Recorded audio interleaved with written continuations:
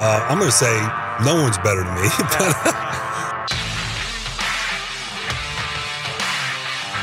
We're not nameless, we're not faceless, we were born for greatness. We're not nameless, we're not faceless, we were born for greatness.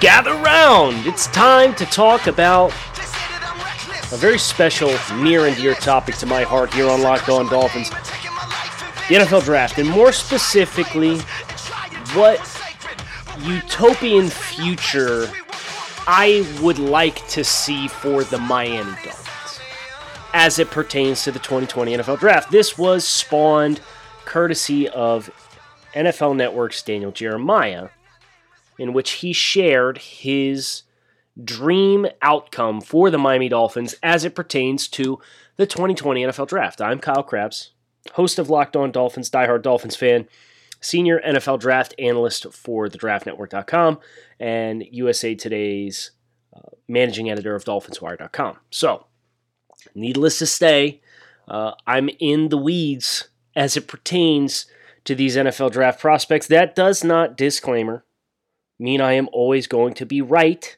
And if you disagree with me, you are more than welcome to rub my nose in it if that becomes apparent down the road. Disclaimer, I'm probably not going to read it. But you're more than welcome to tweet me and tell me I was wrong. The 2020 NFL Draft has quickly become all about the Dolphins.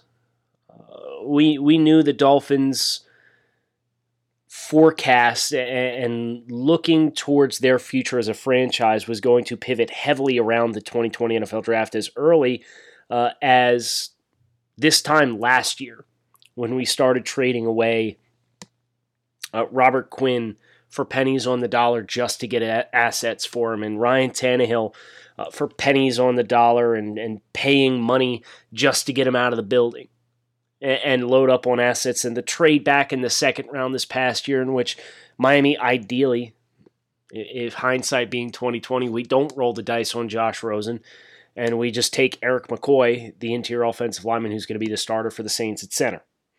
From Texas A&M, really good interior offensive line prospect. But at the time, for complete transparency, I was a proponent of the Josh Rosen deal because you didn't really give up a 2, you just financed a 2 for 12 months, and you took a really low risk from a dollar and draft capital perspective, shot in the dark on a quarterback that was taken in the top 10. That obviously did not work out. So here we are, 12 months later, or I guess still technically 11 months later, and the Dolphins are gearing up for the 2020 NFL Draft with 3 1s, 2 2s, a 3, a 4, 3 5s, a 6, and 3 7s. You got all that? Lots of draft capital at this team's disposal. And quarterback is still kind of the sore spot for this roster. Ryan Fitzpatrick, of course, did an excellent job in 2019 playing amid unideal conditions, is probably putting it mildly. What Fitzpatrick had to deal with this year, he was the team's leading rusher. He was constantly running for his life. A lot of 50-50 balls, but had some guys with some size that were willing to go up and get it and fish it out. And that kind of prompted the breakout year that we saw from Devontae Parker. So not all bad. But Ryan Fitzpatrick being closer to 40 than he is the answer for the Dolphins in the next 5 years is not a long-term viable quarterback for the Dolphins, and Josh Rosen has given us no reason throughout his first season with the team to embrace the idea that he could be a developmental starter. The Dolphins are going to work to change that narrative. And the Dolphins have spent a lot of money in free agency already, front-loading contracts, positioning themselves to be able to get out of bad contracts if things do not materialize. But they've also bought themselves a lot of flexibility. And, you know, I for a really long time this offseason, it was, well, I want to get a quarterback, an offensive tackle, and a defensive end in the pass rush. I want to boost the pass rush. I don't necessarily feel that way anymore, because this team went out and they signed Shaq Lawson, who led the Buffalo Bills in hits last year, by the way. Don't just look at 6.5 sacks. Emmanuel Ogbah is a strong addition to this roster as a rotational defensive end. They got Kyle Van Noy as kind of that joker linebacker up on the edge of the line of scrimmage, kind of rushing off an interior defender's hip. And then, of course, whatever else comes down the chute in the NFL draft. But there's little question the pass rush has been boosted, and it's just not necessarily in the form that we would have liked to have, or ideally would have liked to have seen, which is like a Myles Garrett, Von Miller type presence off the edge. We may still get there. You know, that may end up being something that materializes depending on what happens with LSU's K'Lavon Chaisson, who I think is the leader in the clubhouse outside of the quarterbacks for names mentioned during my tenure of hosting Locked On Dolphins. K'Lavon Chaisson, Jeremy Chinn, Tua, Justin Herbert. That's probably the top 4 names we talk about on this show. But Daniel Jeremiah's dream scenario for the Miami Dolphins is what's prompting today's discussion, because Jeremiah and his dream scenario for the Miami Dolphins doesn't necessarily look like what mine does. He mentioned Tua. I'm getting a lot of feedback on my northeastern accent on Tua's last name, so I'm going to try it again. It's Tungo Vailoa. People are mad that I'm saying Valoa. It's Tungo Vailoa. So please stop tweeting me. I understand, but I'm from the Northeast and we say certain things certain ways. Let me live. Daniel Jeremiah has the Dolphins walking out of the first round, or the first 2 rounds, with Tua Tagovailoa, Henry Ruggs, wide receiver from Alabama, Austin Jackson, the offensive tackle from USC at 26, Marlon Davidson, defensive end from Auburn at 39, and Lloyd Cushenberry at 56. So the good news is this scenario from Daniel Jeremiah comes out with 2 starters on the offensive line, presumably Austin Jackson and Lloyd Cushenberry, an upgrade in speed and run after catch, and a guy that's got chemistry with Tua and Henry Ruggs at 18, and another upgrade to the pass rush and Marlon Davidson. What I like about this group is that it doesn't involve a running back in the first 2 rounds. You get into positional value, you get into the depth of this class. I understand the Dolphins love J.K. Dobbins. I get it. But from a positional value perspective, the Dolphins signing Jordan Howard in a deep running back class, you can get a guy in round 3 or round 4 who should be able to step in and provide you rotational value that's not going to preempt you from getting cheap, strong talent at a different position. That's the dilemma that I have with the J.K. Dobbins or any running back specifically being taken early on by the Dolphins. So if I were to grade Jeremiah's dream scenario for the Dolphins, I would probably give it a B. Getting Tua is strong. I like Henry Ruggs. I think we should be more receptive to the idea of a potential wide receiver early, even though it's not a pressing need on the roster. Austin Jackson, I'm not super sold on. He's a guy that I would be considering at 56 or 70, not necessarily 26. Marlon Davidson, I get. I think he's a little bit of the same thing that we brought in with Shaq Lawson and Emmanuel Ogbah. So that feels a little redundant to me, but if that's their identity, that's their identity. And Lloyd Cushenberry is a starter at center. So, solid B. What does my ideal outcome look like for the Miami Dolphins? I'm glad you asked. We're going to get into that next, but not before this brief pause for sponsor identification. So keep it locked in right here on Locked On Dolphins. We'll be right back after this. So let's talk together now about what an ideal first 2 days for the Miami Dolphins looks like in the 2020 NFL Draft. So we're talking 6 picks, which, by the way, all in the top 75 is more than the rest of the AFC East has combined in a deep draft. It's a good time to be a Miami Dolphin. My ideal outcome for the Dolphins involves sitting tight at 5, being able to draft Tua Tagovailoa. I think I'm getting the hang of this first name thing, or last name thing. I'm just going to be real deliberate with it. If the Dolphins can sit tight at 5, and they can pull Tua, They have already successfully won the first round, in my opinion, no matter what else happens from there on out, because the pressure exists and the urgency exists to go get your guy. But again, if you look at the landscape of the first round, and specifically the top 10, the only other team the Dolphins have to worry about is the LA Chargers. And the LA Chargers seemingly posturing as though they're content to run it with a veteran quarterback this year, and they're getting ready to jump into a new stadium, and Cam Newton's a free agent and has at least been linked to them in whispers over the course of the last few months. So that would be something I would watch, and especially if the Chargers end up signing Cam Newton, I have a really hard time seeing you double down on quarterback like that when your offensive tackles are almost non-existent. So Washington, it ain't going to happen. They just traded for Kyle Allen as the backup to Dwayne Haskins, who owner Daniel Snyder wanted desperately to be the pick last year, and management caved to ownership. Haskins isn't going anywhere. And then at 3, you've got the Detroit Lions as an all-time wild card. But all of the reports after a 2-week stretch in which the Lions were trying to posture some urgency to prompt a trade up, the talk of the Lions going with a quarterback has completely disappeared. You've got the New York Giants at 4 with a general manager who has literally never traded back in the first round in his life. Literally. I'm not making that up. And so you're at a juncture where you're the Dolphins, where I am calling everybody and I'm saying, if you get an offer that you think you actually might take, you let me know. But otherwise, I'm staying put. And I think if the Dolphins handle it that way and they choose to call everybody's bluffs, you should be able to sit tight at 5 and make your pick. If it comes to that decision and they choose to trade up, will I be upset?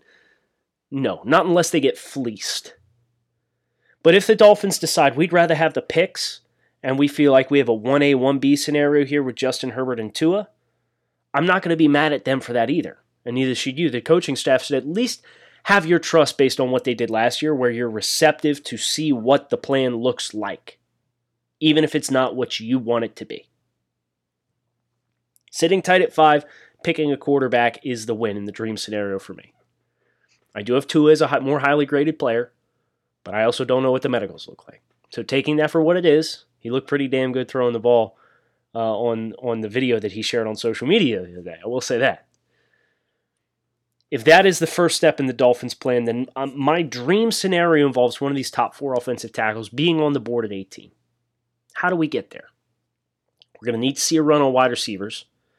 The good news here is the Jets are a team that had been long reported to be interested in offensive tackles, and they kind of struck out in free agency with Jack Conklin. But this team lost Robbie Anderson in free agency to the Carolina Panthers. So now this team has an even more pressing need at wide receiver. And we know Adam Gase, who's the head coach of the Dolphins, will talk a big game and probably want to upgrade the offensive line. They've made some signings. But he wants to throw the ball. I wouldn't be surprised if the Jets pivot away from an offensive tackle and get a wide receiver. And that's the first domino, because you're probably going to see 2 or 3 go in the first 10 picks. Cleveland Browns, Tristan Wirfs, consider that a lock. The Giants are going to have to pass on Mekhi Becton. We're going to have to hope that the Chargers either get Mekhi Becton or the Chargers are more interested in potentially a quarterback. You know, if we're willing to sit tight and if they prefer the quarterback that the Dolphins don't and everything stays status quo, if we get out of the top 10 with 2 guys gone, which would probably be Becton and Tristan Wirfs, and the Jets take a wide receiver and they start the wide receiver run, and you see wide receivers potentially go 11, 12, 13, which has the Jets, the Raiders, and the 49ers, all who have needs of wide receiver. The 49ers lost Emmanuel Sanders. Tampa Bay is probably going to take an offensive tackle, so that's 3, which puts you at 15, 16, 17. 3 picks to get through, and if offensive tackle doesn't come off the board there, whether that's Andrew Thomas, whether it's Tristan or Jedrick Wills, whoever, If we get a top 4 offensive tackle on the board at 18, that is the dream. That is the one you walk away with. You don't ask any questions. You run the card up, you make the pick. And then you get to 26, and 26 becomes very interesting because if you've addressed offensive tackle and you get a starter at offensive tackle, whether it's Thomas or Wills, who are the two most likely in my opinion, now you've got a need at right guard that needs to be addressed. But then you've also on defense, you're going to have opportunities to target and land impact players. And that's honestly what the Dolphins need. The Dolphins need playmakers on defense.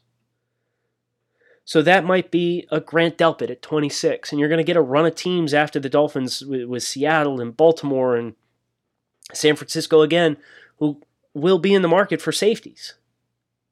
So Miami's kind of sitting at the front end of that fringe, of that tipping point where you could see a Grant Delpit go.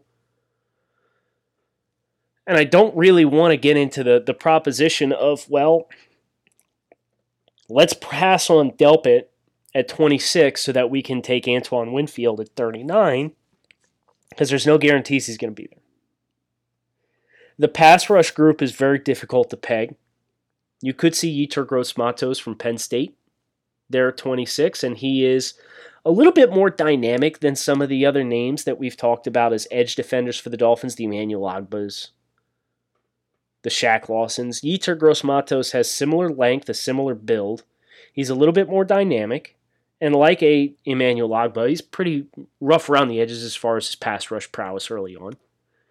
Do I trust the Dolphins to make the most of that skill set? Yes, I would. I think he'd be a good fit as another one of those hand-in-the-dirt defenders.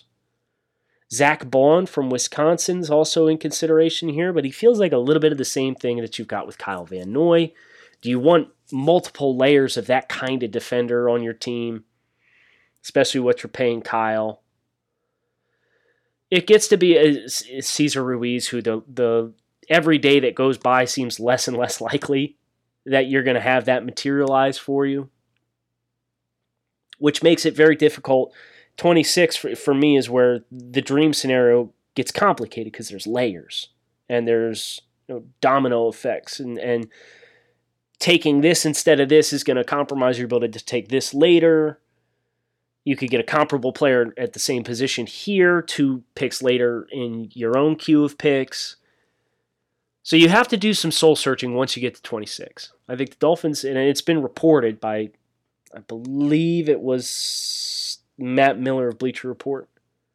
So the Dolphins' objective is to get an offensive tackle with their second first-round pick. I think that's the right mentality to have. And if he's gone, okay, then we pivot. Don't force Josh Jones, please. Either you trade back a little bit, you look for tackle at 26. But coming out of the first round with a quarterback and an offensive tackle and blank. The Dolphins' spending in free agency has bought them the flexibility, but I really feel like the best upside pairing, if he's there, and there's a reasonable chance that he's there because, as I said, the safety run's going to come a little later, is Grant Delpit. Because Grant Delpit has the ability to play man-to-man coverage. He has the ability to buzz down in the box. He has the ability to run the alley and be a run defender. He can play deep middle coverage by himself. The tackling was a little shaky, and that's why I'm at least a little apprehensive, but he seemed to attribute that to he had an ankle injury that seemed to be bothering him throughout portions of the season. Grant Delpit at 26 would allow you as the Dolphins to put Grant Delpit at free safety, move Bobby McCain back to the nickel, and now you've improved. Say what you will about Nick Needham. I think Nick did a great job for the Dolphins in the back half of the year. Especially impressive because in training camp and preseason, he didn't even look like he belonged on an NFL field. And for him to come as far as he did is excellent. But Bobby's been here for years. I think Bobby's best personnel fit is in the nickel. And that allows Nick Needham to be your primary, your dime back, and your guy who's the primary backup across all the corner positions. You cross-train him at nickel and boundary. And depending on, if Eric Rowe gets hurt or whatever, and you need to move Bobby back to a double safety high look, and then you rotate, it just gives you a lot of flexibility. And that's for the Dolphins, the flexibility and the added value of playing in guys' faces and pressure looks and guys that can play deep and play in the box and play off and play zone. That is, Brian Flores talks about his team being full of chameleons. He doesn't use that terminology. That's one of my terminology pieces. That if you ask him to do this, he's going to be able to do this. But if you ask him to do that, he has the mental processing and the athletic ability to be able to do that too. And the more of those players you have on the back end, the more exotic you can keep it because you can put everybody in different spots. And at the snap, they can flip the script on you. They can rotate as necessary. So I think Grant Delpit right now is the name for me that ideally we have a domino waterfall effect. I'd be okay with Grant at 18 for the record. He's a top 25 player for me in this draft class. If you take him at 18, positional value, I get it. But ideally, there's a tackle there at 18. You could take Grant Delpit at 26. Defensive playmaker to go with, plus asset in the run game, and a new franchise quarterback. What about day 2? We got 39, 56, and 70. I'll tell you. But right after this brief pause for sponsor identification, keep it locked in right here on Locked On Dolphins. We'll be right back after this.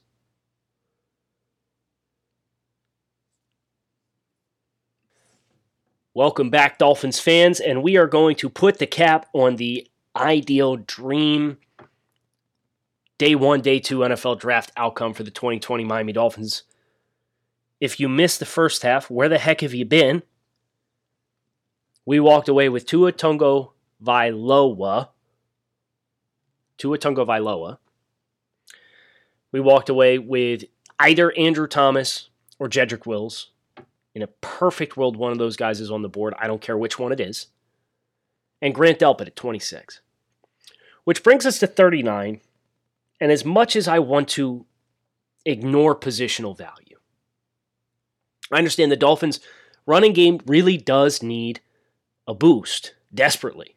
It needs reinforcements like no tomorrow. This team was completely ineffective running the football, greatly struggled to find creases and create when that initial gap was not present for them.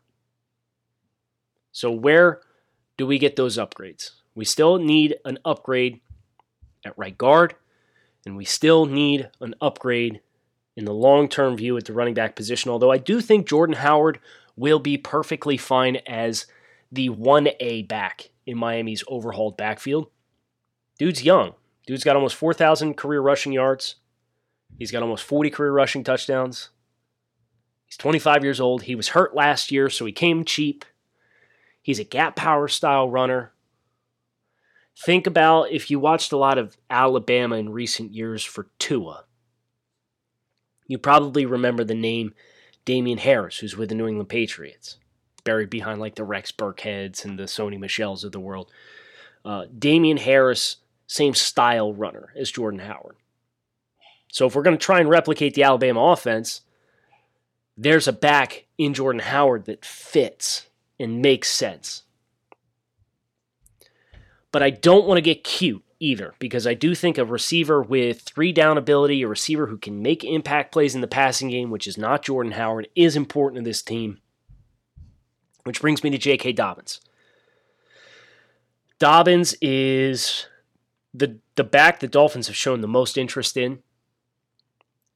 And I am in a dream scenario, I would be able to get him at 26, or at 56, excuse me. But I also want to be somewhat realistic. I don't want to project guys that are going to be on the board 20-something picks later than when they should be. You know, the Grant Delpit thing, he's probably 18 to 30 is his range, about 12 picks. You know, when the offensive tackles, they could all be gone in the top 12, but 6 spots extension is reasonable. So J.K. Dobbins, he's a top 40 player overall if you negate the positional value. I don't think there's any question that from a raw skill set perspective, he's one of the top 40 players in this draft class. 56, getting him at 56 feels like a little bit of a reach, so I'm going to peg J.K. Dobbins at 39. It's not in the first round. I can live with it, especially because at 56, I'm going to get another Ohio State Buckeye to help boost the running game. I'm going to pick Jonah Jackson, the offensive guard. Jackson transferred from Rutgers and played 1 year at Ohio State, and his tape is really good. So if you have not had the chance to check out Jonah Jackson, offensive guard from Ohio State, I think he's one of the few plug-and-play potential starters at the guard position that did not play center in 2019 at the college football level for the Dolphins. So that would give us, hypothetically, seems like there's more buzz on Wills dropping right now than anything else. So let's work with, and let's pretend we pick Jedrick Wills at 18. So that would give us an offensive line that includes Jesse Davis, going to kick him to left tackle. They at least were entertaining the idea of that with the Tunsil trade happening last year. So give me Jesse Davis, left tackle, front side offensive tackle with a left-handed quarterback. Eric Flowers at right guard. Ted Karras at center. Jonah Jackson at right guard. And Jedrick Wills at right tackle. Vastly superior offensive line group to what we had last year, with 2 gap power style runners in J.K. Dobbins, who I think is more scheme flexible, and then a quarterback in Tua, and Jordan Howard being the other back. I think this is a significantly upgraded core to the offense. And the receivers was one of their greatest strengths anyway. So to summarize, we've got Tua at 5. We're going to call it Jedrick Wills. And if it's not Jedrick Wills, if it is Andrew Thomas, play Jesse Davis on the other side. Jesse Davis will be the other starting offensive tackle. 26, you got Grant Delpit, J.K. Dobbins, Jonah Jackson, and that leaves pick 70. We're in the early third round, which is kind of like it's an interesting area because you probably could get a back like Zach Moss or Cam Akers here at 70, and it would be realistic. Which then you ask yourself the question, okay, what could we have had at 39? I don't want to play that game today. This is my dream scenario based on where we stand right now with this roster, where I stand on the prospects. You could go corner. You could go with another safety, Jeremy Chin type. I think he'll be gone, though. You could go with a wide receiver. You could go with a pass rusher. I think wide receiver and pass rusher are the 2 areas that make the most sense because, one, this is a really deep wide receiver group. So you could get a guy that you're typically going to get in the second round, should be here in the early third round. Anybody that strikes your fancy, well, that's a different question. And then in the pass rush, you've got names like Khalid Kareem, who we talked about on this podcast not too long ago, as a potential viable name. Man, I'm looking over my list right now. I think Curtis Weaver will be gone. I think he'd be an interesting fit. Maybe Josh Uche. Let's go with Josh Uche from Michigan, the pass rusher from Michigan. He is a little bit of a tweener. He's like the dollar store version of Kayvon Chaisson. If you're not familiar, he's about 6'1", 245. He's got like 33-inch arms, though, so he does have requisite length. And he's kind of that hybrid stand-up. I just want a little bit more twitch out of this group for the Dolphins. And you watched him down at the Senior Bowl, and you saw it was pretty apparent.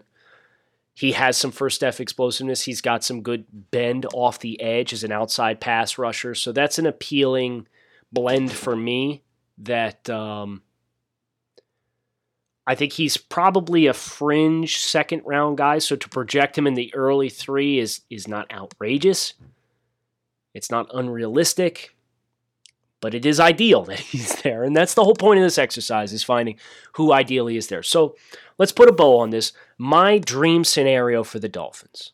Shout out to Daniel Jeremiah for the inspiration for this show.